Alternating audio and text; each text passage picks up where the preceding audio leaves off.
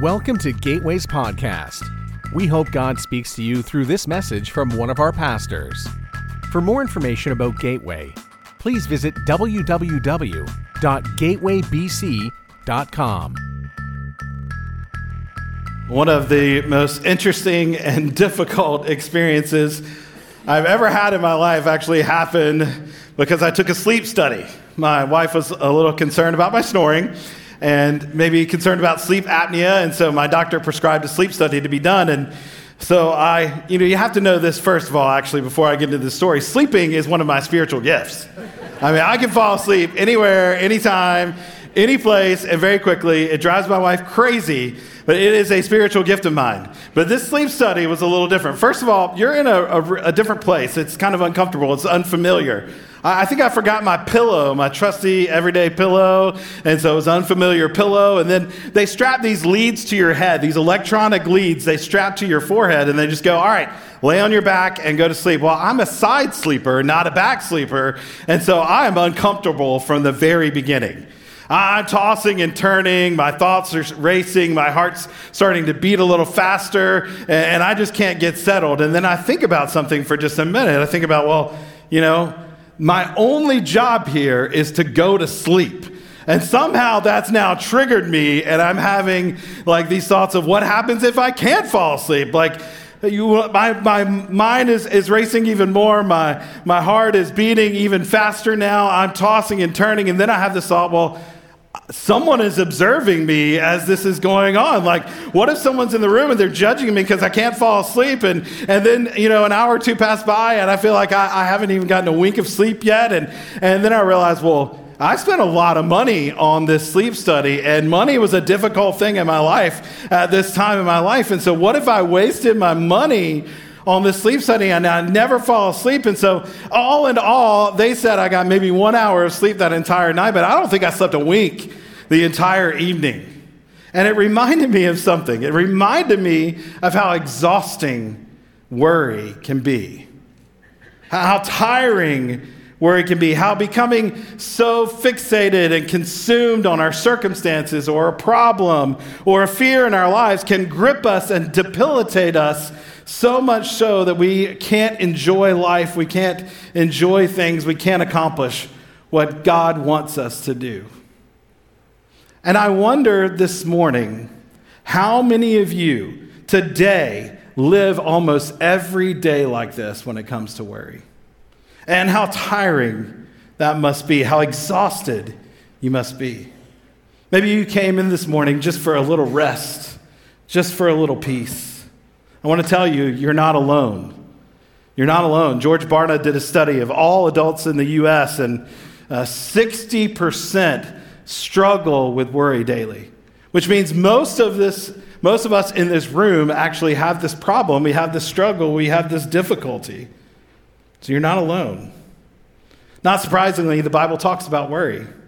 We're going to look at what Jesus said about worry in the greatest sermon ever preached, the Sermon on the Mount.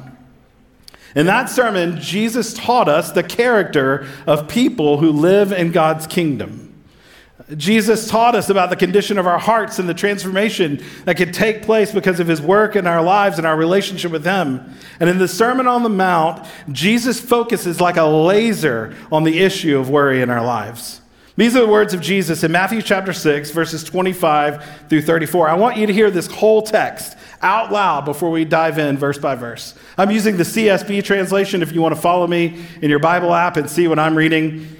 Let's start at verse 25.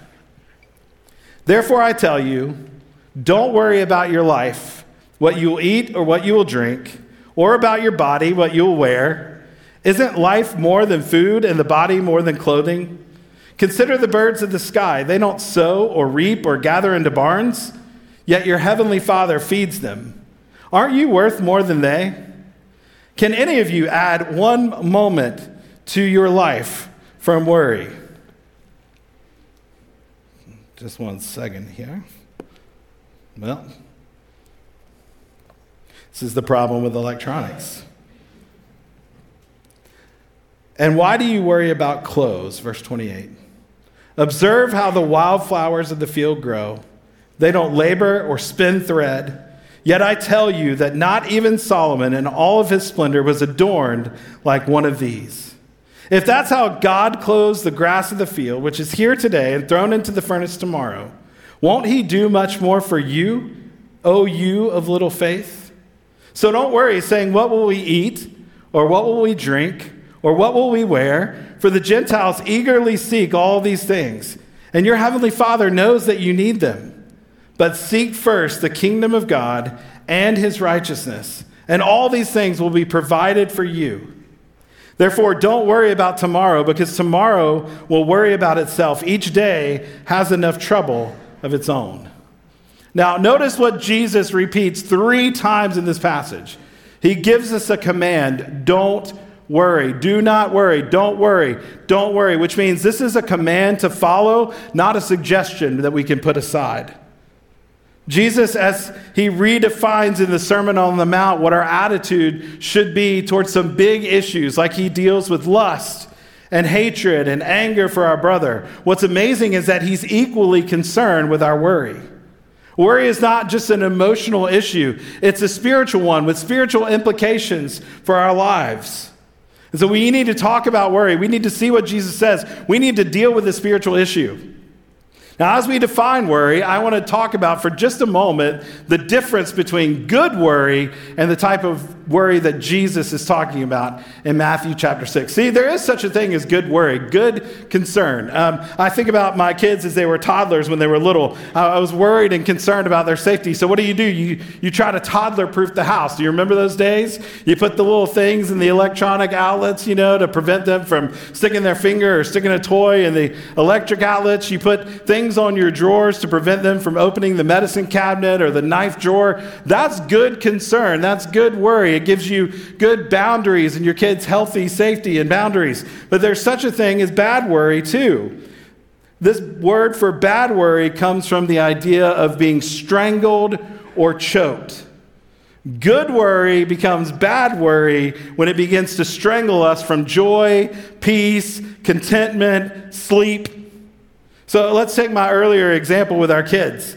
Good worry about our kids can become bad worry when the thought of keeping our kids safe becomes so consuming that it sucks the life and joy out of our actual relationship with them and from enjoying our time with them because we're so worried about what could happen to them or what problem might arise that we just forget to actually enjoy the moment we have. That's bad worry. That's the kind of worry that Jesus is talking about and warning us against. And that kind of worry is robbing us from life and peace and contentment and joy and sleep. Jesus is here to help us in this wonderful passage of Scripture we just read. And he's going to give us 3 reasons not to worry. And then he's going to get to the heart behind why we worry.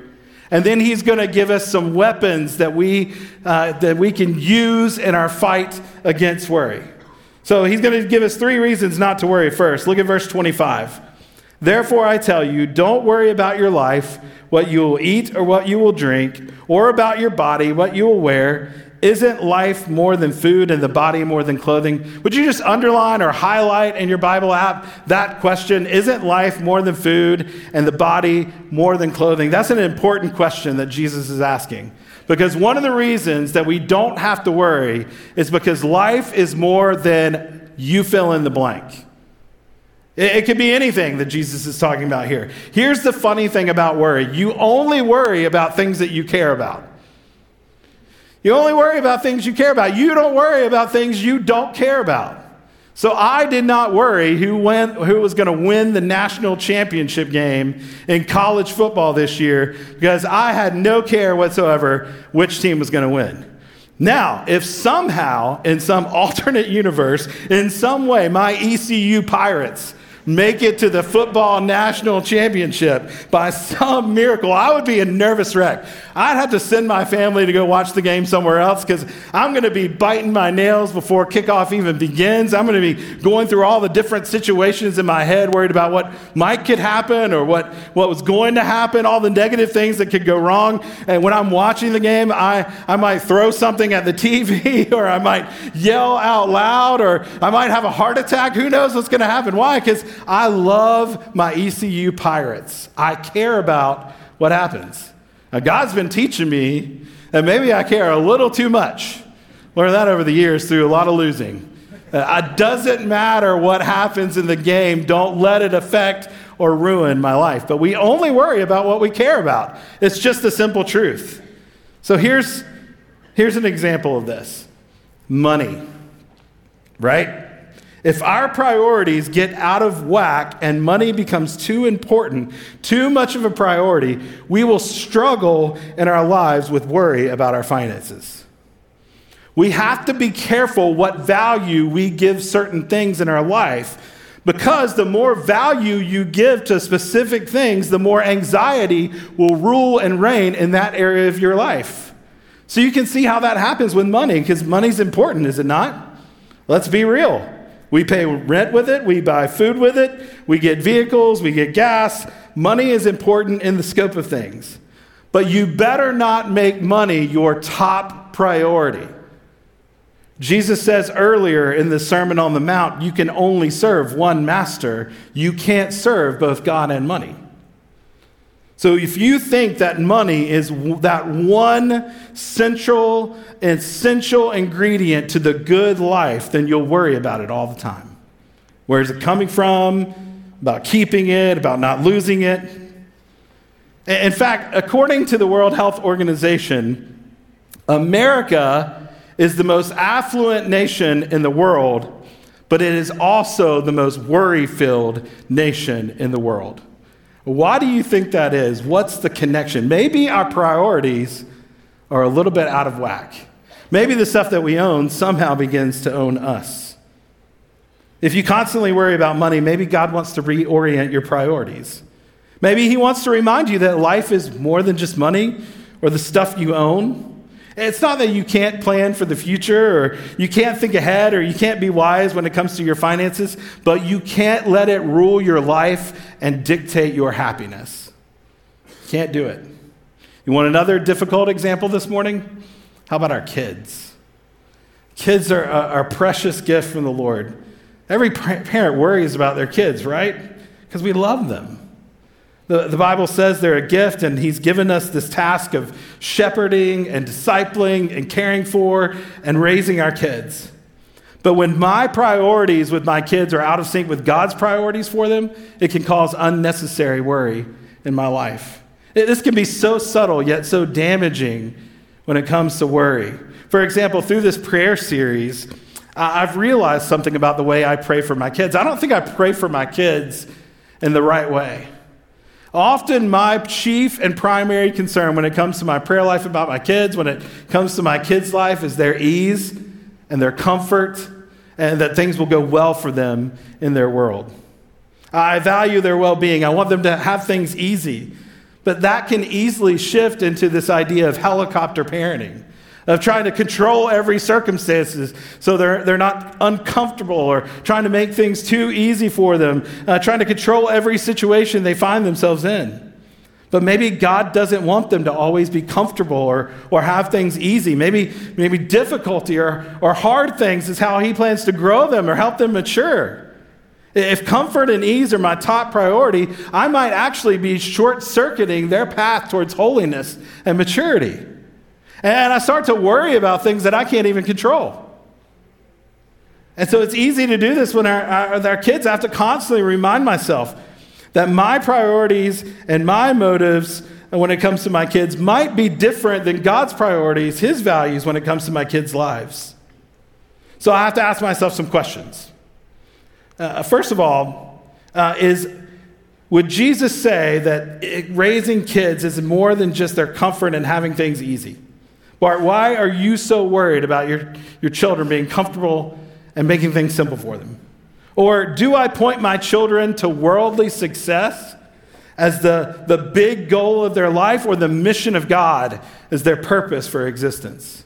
Am I worrying and being overly controlling because I want to shape my kids into who I want them to be or who God wants them to be? Do you worry constantly over your job? Isn't life more than what you do for work? Isn't your identity more than your career? Are you defined by your job? Do you worry constantly about what other people think about you? Is that where we're to find our self-worth or our significance, in what other people think or in what God thinks of us?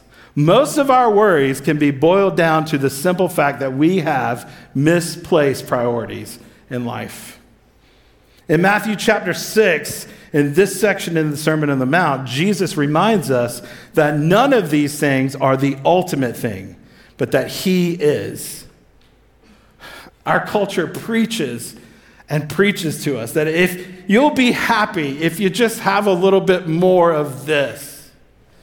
If you just make a little more money, then finally you'll be content. If you get that next promotion, then finally maybe you'll be happy and you'll be able to have a successful life. If you just get into that relationship, you just find that person that he has for you, then maybe you'll be okay. But the truth is, and this will revolutionize our worry life more than anything else. Here's the truth. Jesus is enough.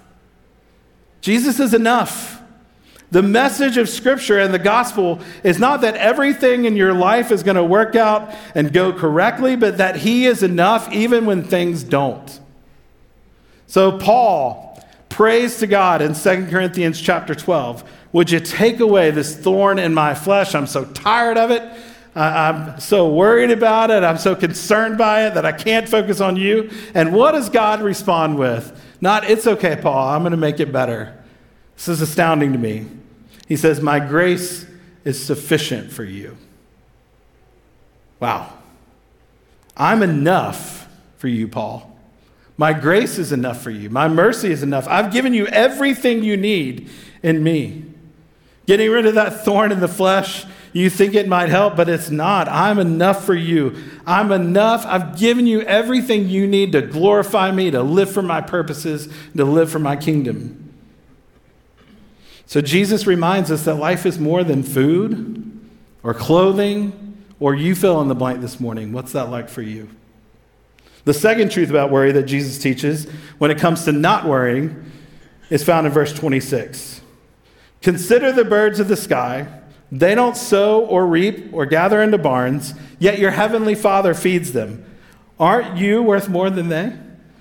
So he gives us a reason not to worry, and that reason is to consider and look at the birds, which is not really what you want to hear when you're like up at night and you can't sleep. The last thing you want to hear or see is a bird outside of your window, like chirping the night away, having a great time without a care or without a worry. But Jesus says, no, pause for just a minute. And I want you to consider the birds for just one moment. Birds don't sow. They don't reap, they don't gather. Now, birds work. They don't just sit at the end of a branch, open their mouths up, and wait for God to drop in food. That's not how it works. Birds go worm hunting. They fly around. They look for little pieces of branches to make their nest. They work. They're industrious creatures, but birds really don't plan ahead. They don't think about tomorrow. They don't create their own food. They don't plant crops in the ground or store things up. God provides the food. God provides the resources they need every day. So Jesus is making this argument from the lesser to greater. He's saying, look, if God cares about the birds, then certainly must he care for you. He asks the question. In fact, he says, aren't you worth more than they? And the answer is yes, of course you are. Of course you're more valuable than the birds. But look at what I've done for you. I've created you. I care for you. You're created in my image. You've been reborn and recreated through my son, Jesus. I bought you at a great price in your redemption. You're of infinite value and worth to your heavenly Father. Romans 8:32 says, he did not even spare his own son, but gave him up for us all. How will we not also with him grant us everything? How will he not grant us everything? In other words, what more could God have done to prove his commitment to you, his love for you, and his care for you than sending his own son in humiliation to die for you? And if God cares enough for me to send his son to the cross to die in humiliation for my sins, then certainly I can trust him with my bills. I can trust him with my daily needs. I can trust him with my meals. I can trust him with my future. He continues a similar thought in verse 28. And why do you worry about clothes? Observe how the wildflowers of the field grow. They don't labor or spin thread. Yet I tell you that not even Solomon in all of his splendor was adorned like one of these. If that's how God clothes the grass of the field, which is here today and thrown into the furnace tomorrow, won't he do much more for you?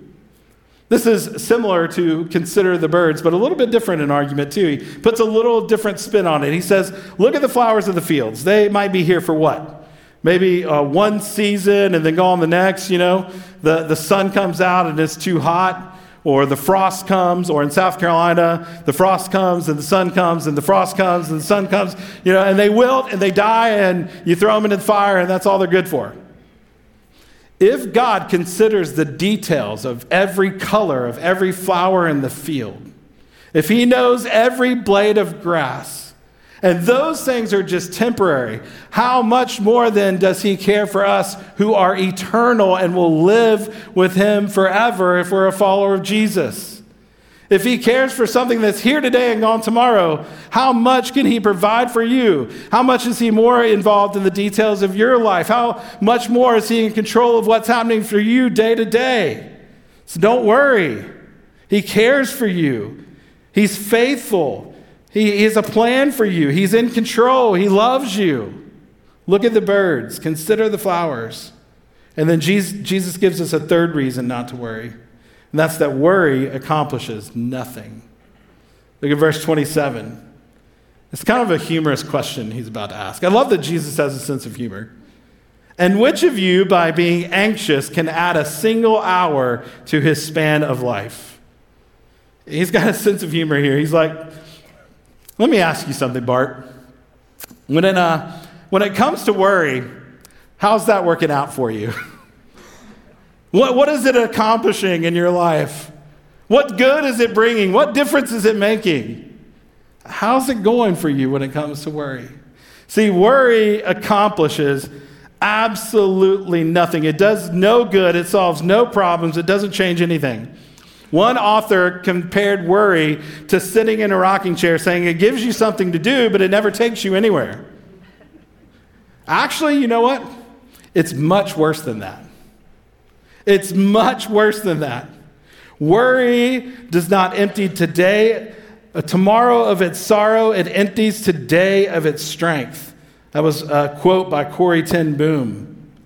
In other words, worrying doesn't add an hour to your life. In fact, it actually takes it away. Saps it of joy, saps it of energy. And mentally and physically, we actually get worse. So worrying gets us nothing, but mentally and physically, we're actually much worse. So here's the ultimate question this morning that I want to answer. So look at these reasons not to worry. If life is more than food or more than clothing, if God cares for us much more than the flowers in the field or the birds in the air, if worry accomplishes nothing, then why do we worry? Why do we do it? If we've got all those reasons not to worry, why do we worry so much? Why do we lose sleep? Why do we get anxious? Why do we get trapped in our thoughts? There's 5 little words you need to see in verse 30 today. O you of little faith. Ultimately, at the root of all worry is unbelief. Unbelief. I heard one pastor say that worry is temporary atheism. In moments of worry, we forget God. We take him out of the equation. And what greater insult is there to God for the Christian to believe that God can take us to heaven but can't handle us on earth? That God is good for you for eternity, but insufficient for your present situation. That he delivered us from hell, but he can't overcome the day-to-day challenges that we face. Here's the truth. What we worry about the most, and the places where we worry the most, are where we trust God the least. Where we trust God the least. For me, if I'm just real this morning and vulnerable with you, I'll give you an example from my own life. One of the things I often worry about the most is how people view me. Their opinions of me. I want to be liked. I want to be appreciated. I want to be valued. And sometimes at the heart of my insecurity, I ask questions like, Am I good enough to do, God, what you've accomplished me to do? Am I talented enough? Can I do it on my own? I begin to worry about what other people think about me, so much so that it becomes a concern that strangles the joy from my life. I worry about failing or looking stupid or not being capable. And God is helping me over the years to sort of work through this area of my life. It is something I'm most vulnerable to. And at the root of that worry in my life is actually unbelief. Believing other people's opinions over God's own opinion of who I am. Not believing that God had every perfect and good intention in making me exactly how he wanted me to be. Strengths and my weaknesses. Not being confident in my identity in Christ and God's view of my life. And so God is teaching me to just hold on more loosely to other people's opinions of who I am.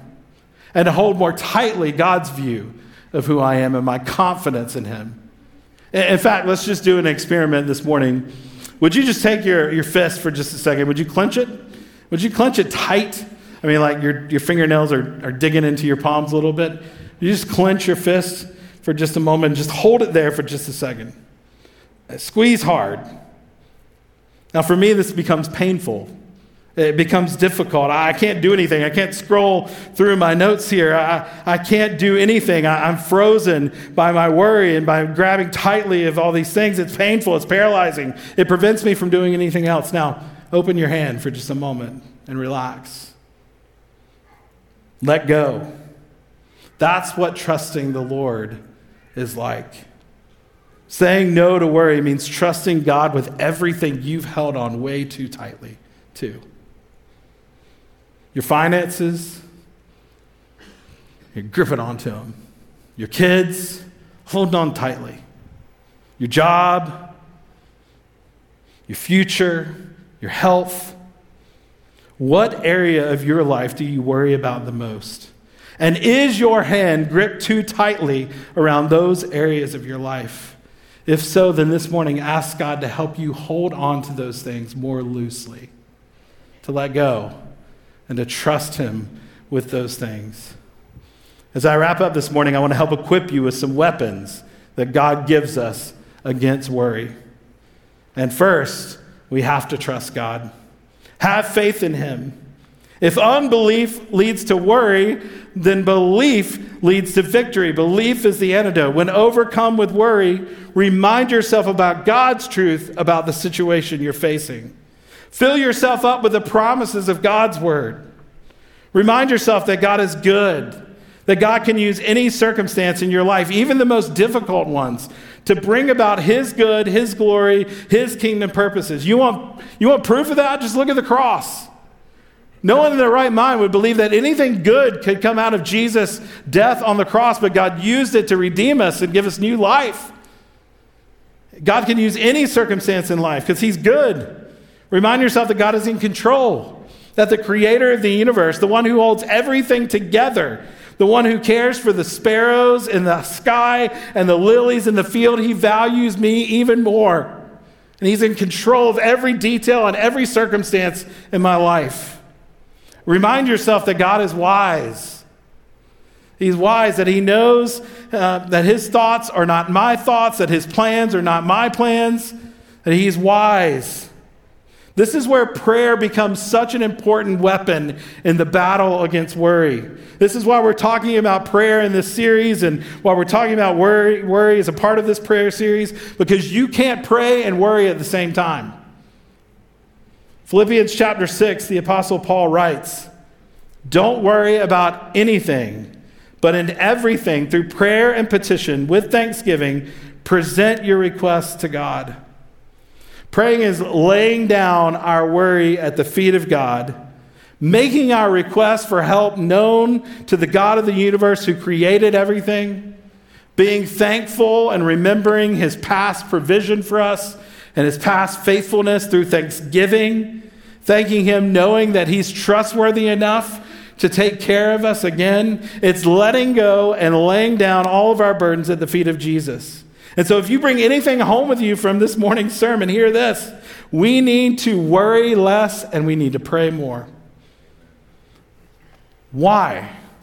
Because guess what? We just talked about worry can't fix anything. It does nothing. It's empty. But guess what? Prayer can. Prayer can change anything. Put God to work in any situation in your life and he can move, and prayer moves the hand of God. Fill yourself up in your day with worry, accomplishes zero. Fill yourself up in your day with prayer, God moves on your behalf. It's amazing what happens. If you want to start to overcome worry, start by doing that. Start by praying. Start by giving it to God. It's a weapon against worry. Then verse 33, Jesus gives us another weapon. Seek first the kingdom of God and his righteousness, and all these things will be added to you. You want to overcome worry? Start by letting go of your own idea of your kingdom and your plans and start seeking God's. Start seeking his kingdom, his plans, his purposes for your life. Lay down what you want. Lay down what you think you need. Lay down control and ask God, what do you want? What is your kingdom desire for my life? And then seek his righteousness, that faith-filled living that pleases him. That pleases God. Let that become your highest priority in life. So instead, when it comes to money, of thinking, instead of thinking like, God, how is this going to work? How am I going to provide, Lord? How are you going to provide what I need? How am I going to get what I need? Maybe I should start asking God instead, how can I be obedient to what you've called me to do when it comes to my finances? Absolutely changed my life when I thought of it that way. God, how can I become more generous like you are with my things? And it's amazing how all of a sudden, as I start to align my purposes with God's purposes, my thought of my kingdom into his kingdom, how worry begins to fade away and God provides every single thing I need. He provides everything I need. Is God first in your family? Is God first in your marriage? Is he the first priority with your money? Is he first priority with your work, in your studies? Is God's view of who you are first over what people think about you? It's amazing how when we align ourselves with God and put him first in every area of our life, worry fades away. And then finally, Jesus leaves us with one last weapon against worry. Verse 34. Therefore, do not be anxious about tomorrow, for tomorrow will be anxious for itself. Sufficient for the day is its own trouble. Oh, what an encouraging way to end my sermon, right? Every day is going to be filled with worry and filled with trouble. You think today's bad, wait till you get to tomorrow. There's more trouble waiting for you. What an encouraging way to end things, right? But it is encouraging because here's the point that Jesus is making. One of your greatest weapons against worry is just living one day at a time in his daily provision. That's why Jesus prays in the Lord's Prayer, give us this day our daily bread. That's why he provided manna for his children as they were wandering in the wilderness, but he only provided one day. If you hoard it, if you gather it, if you store it, it's going to spoil. Why? Because he wants us to grow in our dependence upon him. He wants us to grow daily in our acknowledgement that he can meet our needs that day. He doesn't want us to worry about yesterday or tomorrow. He wants us to live in the present. Draw a boundary around the limits of your worry. Don't worry about something related to yesterday or tomorrow. It's outside the boundary. The antidote to worry is just living day to day in God's provision. Don't pull tomorrow's troubles into today's deposit of mercy and grace and strength that he provides. Don't focus on the past griefs that you face and worries from the past. Don't pull that into today because you're going to exceed the limit of what God's provided for you. This is why God has divided our lives into these little chunks that we call days. And when you try to chew off more than one day at a time, man, that's when you begin to choke with worry. That's when you begin to be strangled by the challenges and the problems that you face in life. Just take it day by day. Live in his provision for the day. One of my favorite passages of Scripture is in Lamentations, which is can be a depressing book. It's all about like our sinfulness and how that often leads to sadness and difficulty, and we lament over the fact that maybe our lives weren't what they were meant to be because of our own choices or our own rebellion against God, and yet there's a promise of hope in Lamentations that I want us to see this morning. Chapter 3, verses 20 through to 24, here's what the Lord says.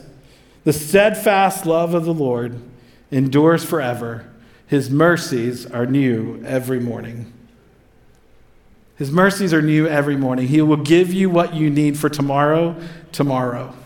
He gave you what you need for today. And every morning, his mercies are new. So guess what? He'll be with us every morning until the moment we fall asleep that night. And he won't leave us or neglect us. And then the next morning, he'll supply everything we need to live for him that day. And he won't leave us, and he won't forsake us. And then we wake up the next morning, and he provides everything we need to live for him that day. New morning mercies every single day to live for him, to glorify him, to do and fulfill his purposes in life. His mercies are new every morning. Do what's the best next thing for today. Trust God with your day. He'll provide tomorrow what you need tomorrow. I wanted to leave you with these 3 weapons of worry, and I want to remind you again during this 40 days of prayer that prayer is one of your greatest weapons when it comes to your worry life. And our band's going to come out, and we're going to sing another song together, and we're going to worship together. But every week we've been opening up just the front of our church here just for people to come and pray.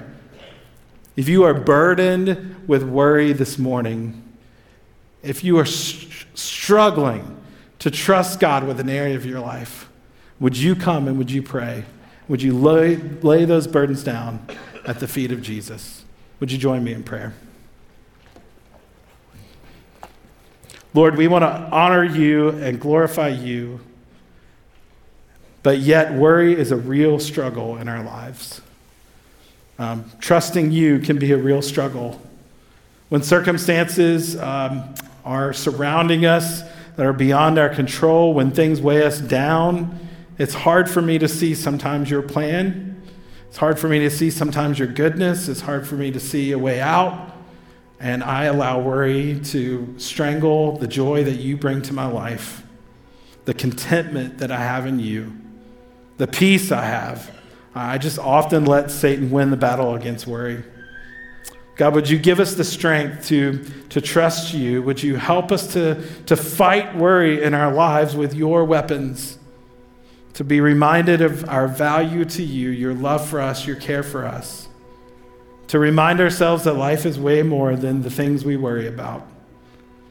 That we don't have to hold on tightly to our stuff or anything else, God, but we can hold it loosely, giving it to you and putting it in your hands.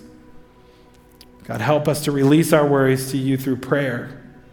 To know we can come to you with anything and you'll move on our behalf. That worrying about it is empty, it's in vain, it doesn't do anything. But if we give it to you, God, you move. So Lord, we give these things to you. We ask that you just help us in this area of our lives. And it's in Jesus' name that we pray. Amen.